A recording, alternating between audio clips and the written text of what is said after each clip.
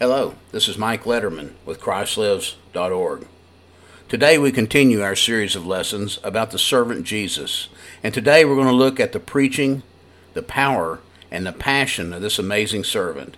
Let's start today by reading from God's Word with Mark chapter 1, verses 21 through 39. I'm reading from the King James Version today. And they went into Capernaum, and straightway on the Sabbath day he entered into the synagogue and taught. And they were astonished at his doctrine, for he taught them as one that had authority, and not as the scribes. And there was in their synagogue a man with an unclean spirit, and he cried out, saying, Let us alone. What have we to do with thee, thou Jesus of Nazareth? Art thou come to destroy us? I know thee, who thou art, the Holy One of God.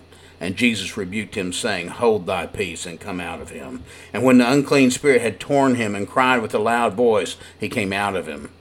And they were all amazed, insomuch that they questioned among themselves, saying, What thing is this? What new doctrine is this? For with authority commandeth he even the unclean spirits, and they do obey him. And immediately his fame spread abroad throughout all the region round about Galilee. And forthwith, when they were come out of the synagogue, they entered into the house of Simon and Andrew with James and John. But Simon's wife's mother lay sick of a fever, and anon they tell him of her. And he came and took her by the hand, and lifted her up, and immediately the fever left her, and she ministered unto them. And at even, when the sun did set, they brought unto him all that were diseased, and them that were possessed with devils. And all the city was gathered together at the door. And he healed many that were sick of divers diseases, and cast out many devils, and suffered not the devils to speak, because they knew him. And in the morning, rising up a great while before day, he went out and departed into a solitary place, and there he prayed. And Simon and they that were with him followed after him. And when they had found him, they said unto him, All men seek for thee. And he said unto them, Let us go into the next towns, that I may preach there also, for therefore came I forth.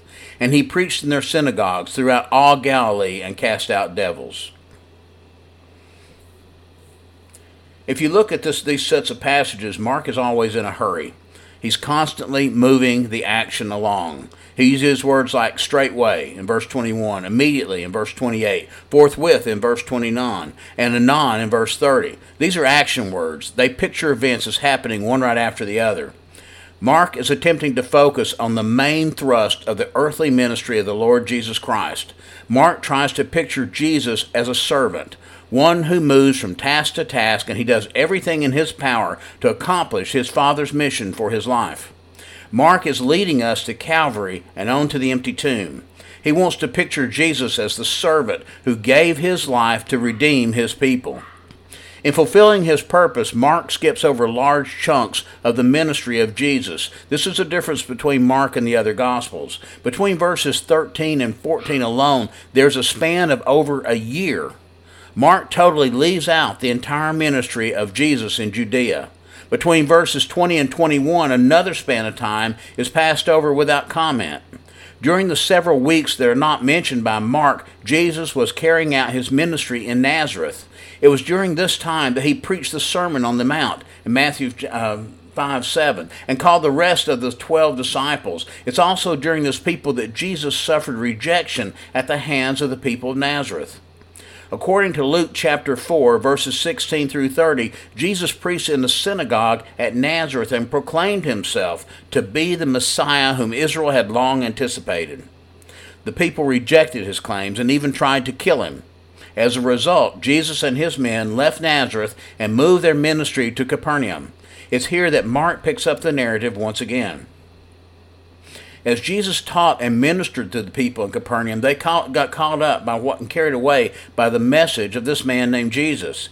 The Bible tells us that they were astonished in verse 22 and amazed in verse 27 by the things that they heard and saw. Our text today focuses on one day in the life of the Lord Jesus. We're allowed to observe him as he ministers on one particular Sabbath day.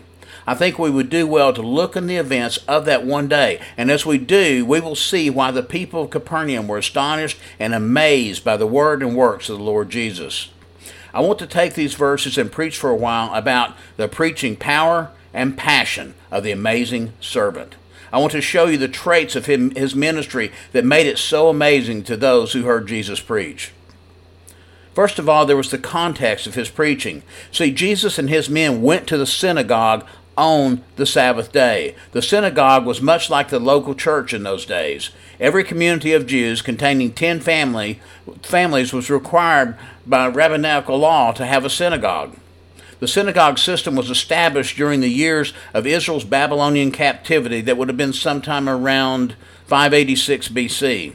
They could not go into the temple to worship, so they came together in the synagogues to read the law, teach the law, and worship God. The synagogue quickly became the center of every Jewish community. The people met there for worship on Sabbath days, which was Saturday. They would meet again on Monday and then again on Thursday. The building was also used as a schoolhouse and a courtroom even during the week.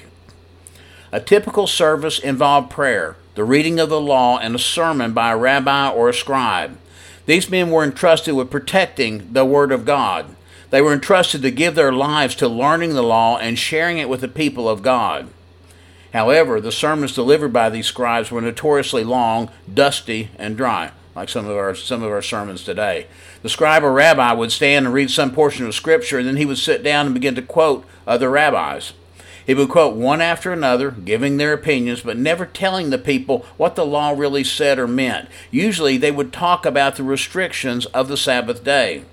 They took a day that was intended by God as a blessing and transformed it by their legalism. Don't get me started here about some of our churches today. Transformed it by their legalism into a heavy burden that the people could not bear. And when the people left the synagogue, they were in the same darkness as they were when they arrived.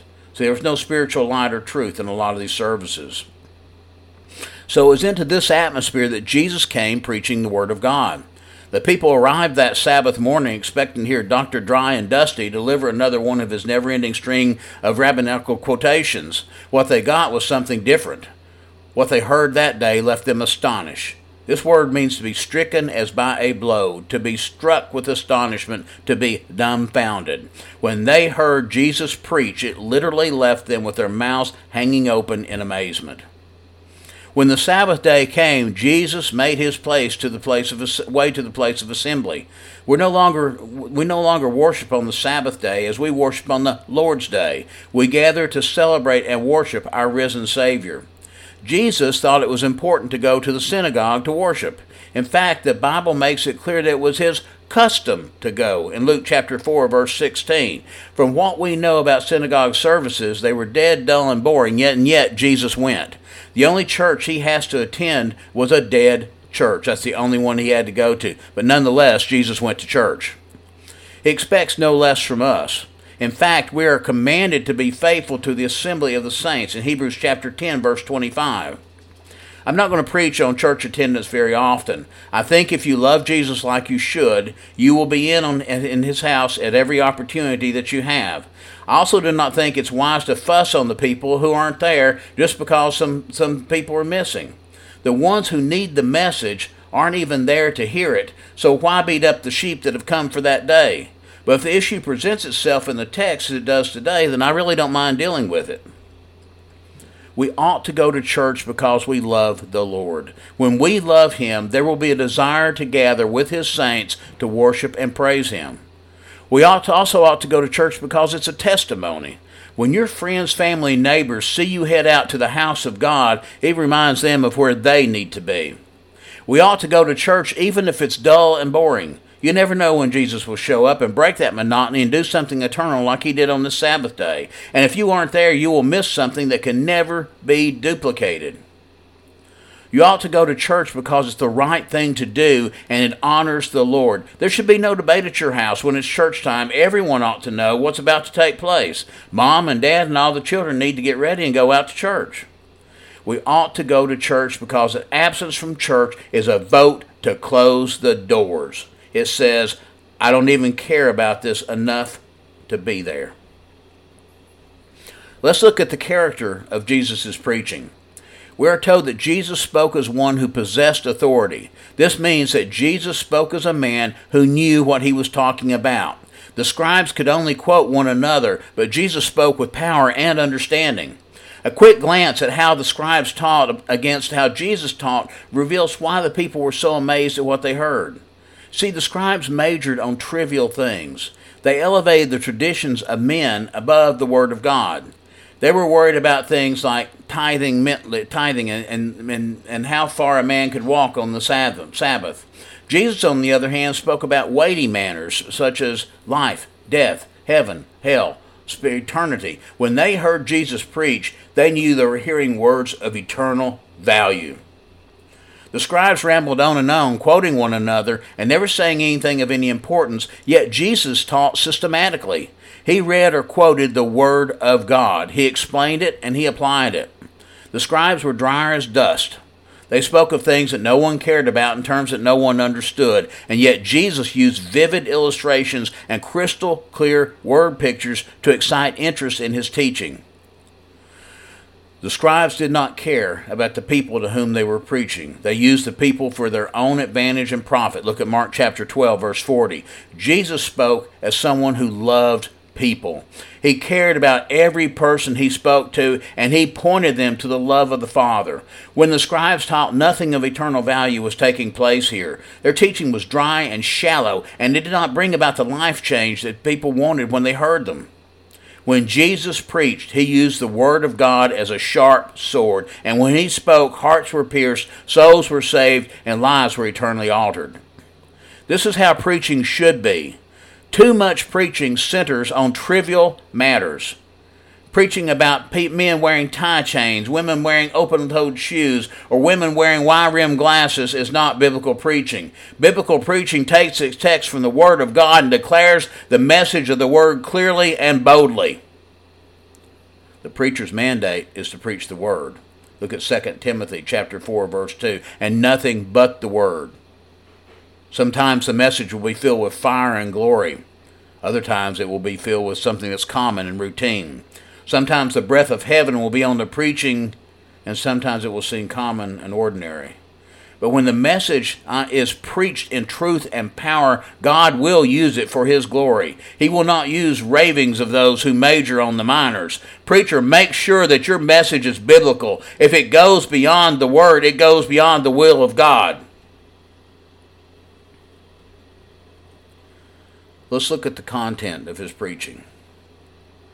We are not told exactly what Jesus said that day, but we are told that the people were astonished at his doctrine. When they heard him speak, it was like nothing they had ever heard before. It left them speechless and amazed. Jesus spoke with authority because he was anointed by the Spirit of God to preach the good news of the gospel. Look at Luke chapter 4, verses 16 through 21. These verses give us just a little insight into the message Jesus preached into the synagogues of that day.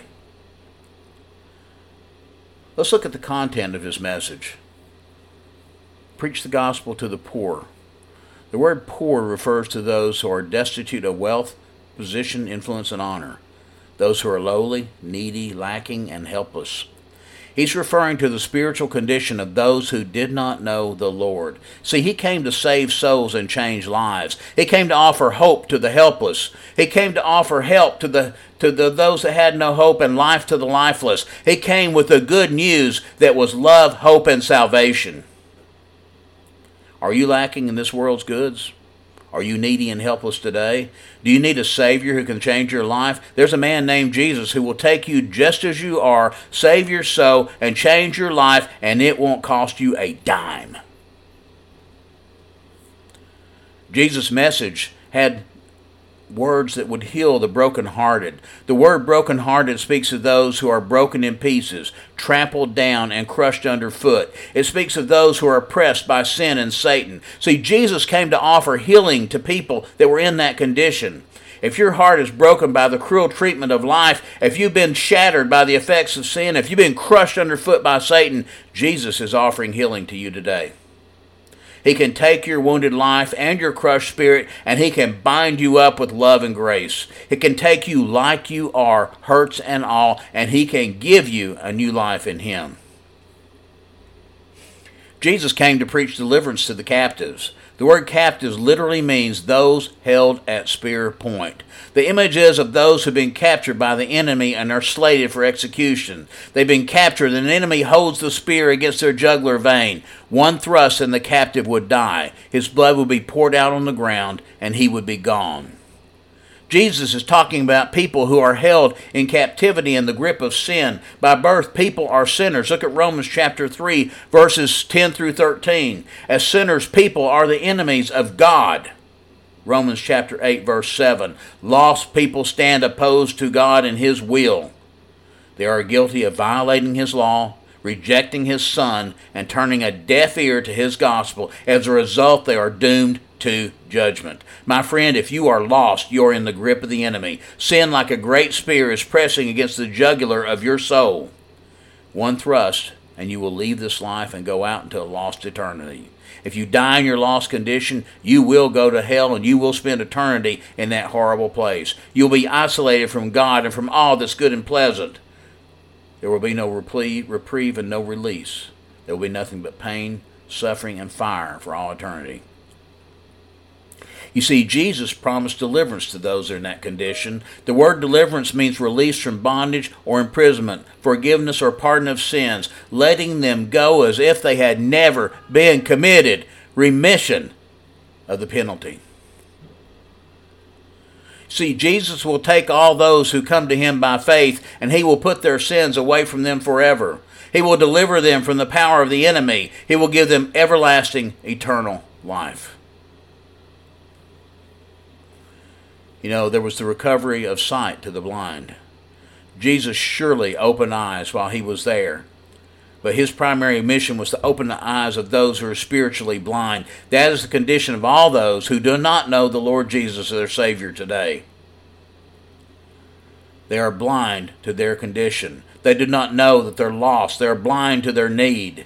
When Jesus comes on a soul like that, He opens their eyes and He allows them to see themselves as they truly are. This is called conviction, and it is carried out by the Holy Spirit. When conviction comes to a lost sinner's heart, that person understands that they are a sinner. They understand that they are in serious danger spiritually. They realize the magnitude of their sins and the awful cost they are about to pay because of them. They start looking for a way out.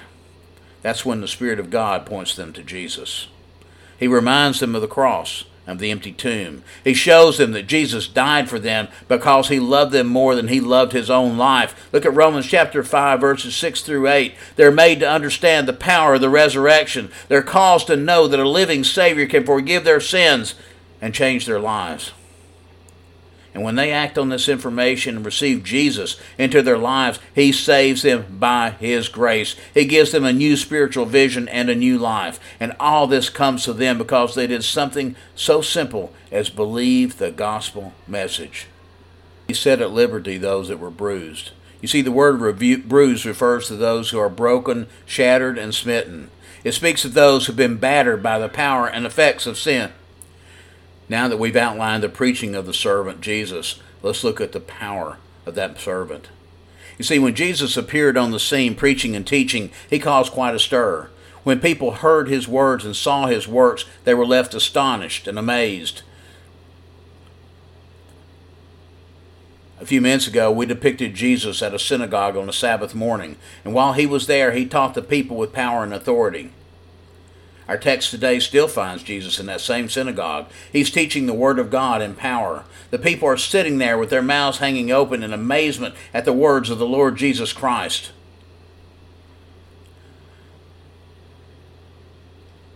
See, in verses 23 through 28, Jesus shows that He has power over demons. As Jesus preaches, He's interrupted by a demon-possessed man. The demon uses the man's vocal cords, causing him to scream. The demon declares his awareness of just who Jesus is. The demon declares Jesus to be the Messiah. Jesus rebukes the demon and frees the possessed man from the demon's grip. This scene has some lessons to teach us if we will receive Him. What is a demon? Liberal theologians would say that the people in Bible times were unsophisticated and thought that people with mental problems were demon-possessed. They go on to say that Jesus knew better, but He played along with their superstitious beliefs. They would make Jesus and the writers of the Gospels liars. In reality, demons are the fallen spirits that followed Satan when he rebelled against God. You can look at Isaiah chapter 14, verses 11 through 15, Luke chapter 10, verse 18, Revelation chapter 12, verses 1 through 13. During that time, these demons possess the power to inhabit the bodies of unsaved people. Demons possess people in order to use their physical bodies to carry out the will of the devil. Demonic possession is something that Jesus encountered on a regular basis during his earthly ministry. It can be said that Satan was actively trying to disrupt what Jesus was doing, and demonic activity was allowed in that time. We also need to note that the demons both recognized Jesus and his authority to deal with them. They knew Jesus, they know his power, and they fear him. I mean, after all, Jesus was here when the world was created. They would, before the great fall, they would have known who Jesus is. It's sad, but often demons have more respect for the Lord Jesus than do lost people. Billions of people around this world refuse to acknowledge the existence of the Lord Jesus, and they refuse to bow to his power. They have less sense than a devil. Jesus rebuked the devil and said, "Hold thy peace and come out of him." Hold thy peace literally means to be muzzled. Jesus told the demon to shut up and vacate the premises. He immediately obeyed the Lord's command and left the body of the poor possessed man.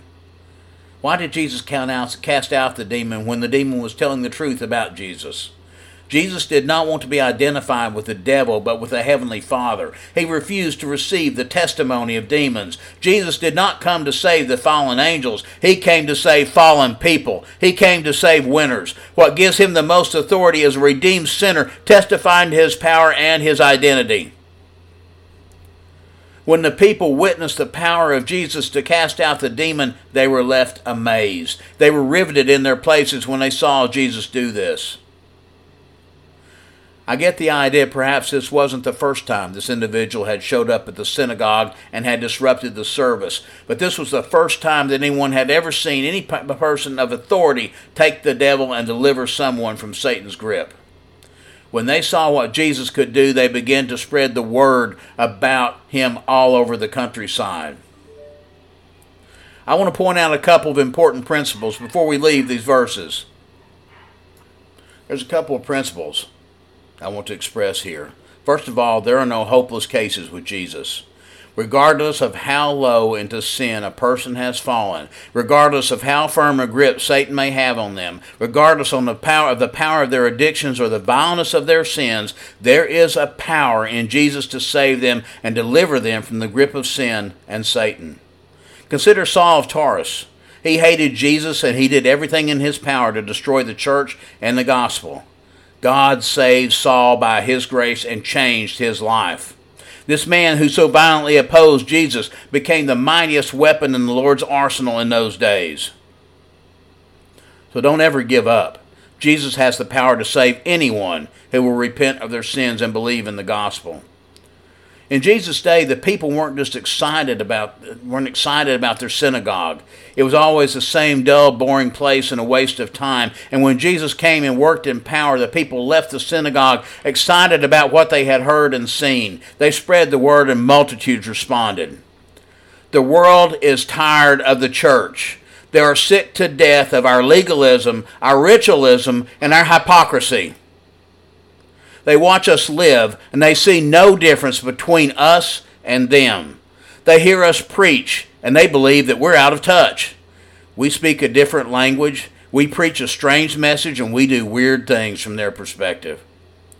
What the world is looking for is not business as usual from the church. What the world is looking for is the power of God. And when the church becomes a place where the Holy Ghost is moving in power, doing the unusual, and changing lives for the glory of God, they will come.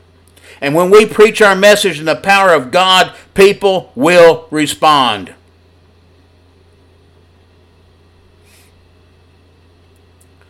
I think it was John Wesley who was once asked about his popularity. His response was to say, "I just get myself on fire and the people come to watch me burn." That will work for the church in these days too. If we will ever get on fire, the world will come to watch us burn. One night, a church caught on fire and was burning to the ground. As the pastor watched it burn, he noticed a man standing in the crowd watching the church burn to the ground. The pastor recognized the man because he had invited him to church many times with no success. The pastor went to him and said, "Hey, I've invited you to come to this church many times, but you never came. Why are you here tonight?" The man replied, "Well, I've never seen this church on fire before." There's a lot of truth in that illustration.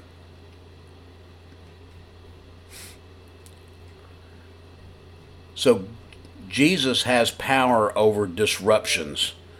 When the services were over at the synagogue, Jesus went home with Peter and Andrew. The synagogue usually let out around noon, and it was customary to have a family meal after services on the Sabbath. And when they arrived at Peter's house, they found his mother-in-law sick with a fever.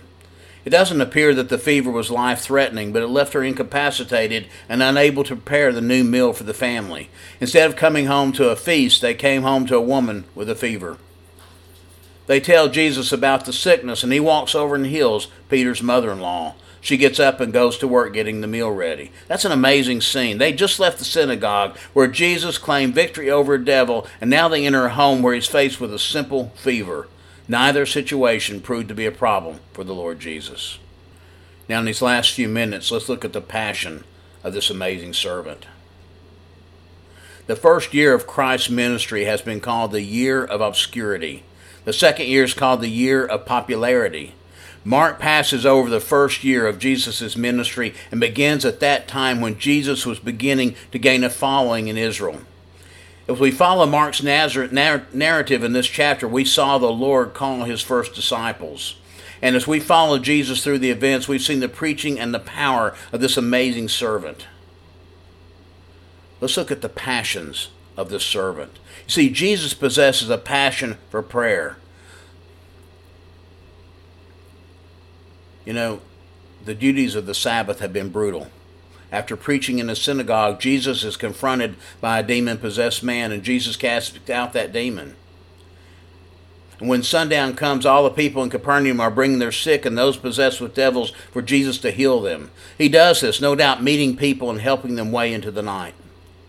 Yet a late night does not prevent Jesus from an early morning meeting with his Father. We are told that Jesus rose up a great while before dawn and went to the secluded area to pray. We don't know exactly what time Jesus went to prayer, but we can guess it may have been somewhere between 3 and 4 a.m. This is not the only time that we will find the Lord Jesus involved in a time of communion with the Father. In fact, his ministry is marked by times of protracted prayer. Jesus is pictured in prayer no less than 25 times in the Gospels. Communion with the Father was one of the marks of the Messiah. What does Jesus pray about? Adoration, confession, thanksgiving, supplication. Since Jesus was sinless, he had no need of confession, but we can be sure that he spent much time in adoration, thanksgiving, and supplication. Jesus went out to pray that morning after a day of powerful ministry. I'm sure he took time to thank the Father for his blessings, his presence and his power, and I'm sure that he prayed for the people who had been healed. He must have prayed that he would see beyond the miracles, that they would see beyond his miracles and be saved. He must have prayed for his disciples, that they would be men of God. He surely would have prayed for himself. He desired his Father's blessings and his power, and surely Jesus went out that morning to seek the Father's will for the direction of his ministry. Why would Jesus seek a place of solitude? It's because he wanted his prayer time to be uninterrupted and unhindered. Jesus knew that his prayer time was precious and private, and he wanted nothing to be able to come between him and the time he spent in his Father's presence. Our Lord's early morning prayer meeting has some valuable lessons to teach us as we hear him today. If Jesus, who is God in human flesh, felt the need for prayer in his life, how much more do we need to make prayer a priority in our own lives? Prayer is essential for a holy, empowered, spiritual life. Prayer is not about getting our will done in heaven. It's about getting God's will done here on earth. And when Jesus went out to pray, he probably prayed about the direction of his ministry. How many other ministers, how many other preachers should get down on their knees and pray for the direction of their ministry? Because I know I sure do for ours. We should seek God's will and His direction for our lives. And when He tells us what He wants us to do and we do it, we can rest assured of His blessings. Let me close with a few quick lessons regarding the necessity of prayer in our lives. Despite the pressures that were piling up around Him, Jesus made time to talk to His Father. He was not too busy to pray, and we're not too busy to pray either. We must never allow the business of life to crowd out the essential work of prayer. See, Jesus possesses the power and the passion for preaching. Power and the passion for preaching. And that's what we should have today. The power and the passion to spread the Word of God to those that need it. Here's the truth. Jesus came to this world and died because He has a passion for people. He loves people of every class, race, and description. Jesus loves people in spite of their past, their potential, or their perversions. He has a passion to see people saved. When the people heard Jesus, they were dumbfounded.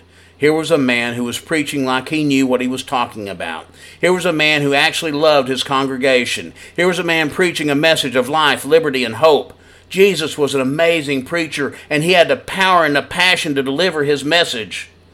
This was a message preached over 2,000 years ago, but it is a message as fresh as the needs of today.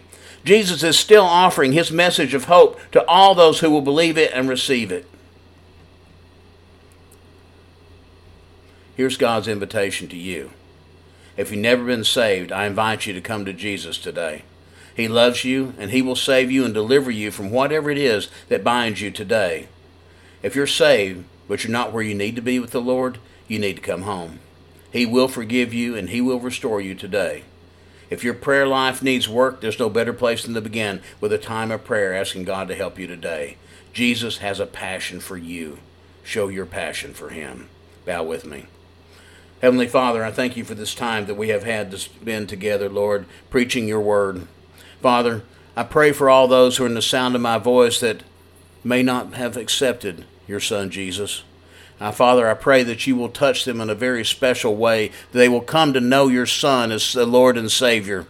And if there be those out there, Father, and I know there are who have accepted Christ, but for some reason have fallen by the wayside, perhaps it's something somebody said to them at church. Perhaps it's something that happened in their lives. Maybe it's something a preacher said.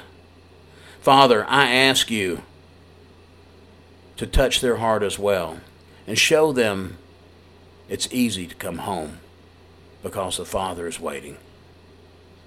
Dear Lord, I thank You for Your Son Jesus, for it's in His name we pray. Amen.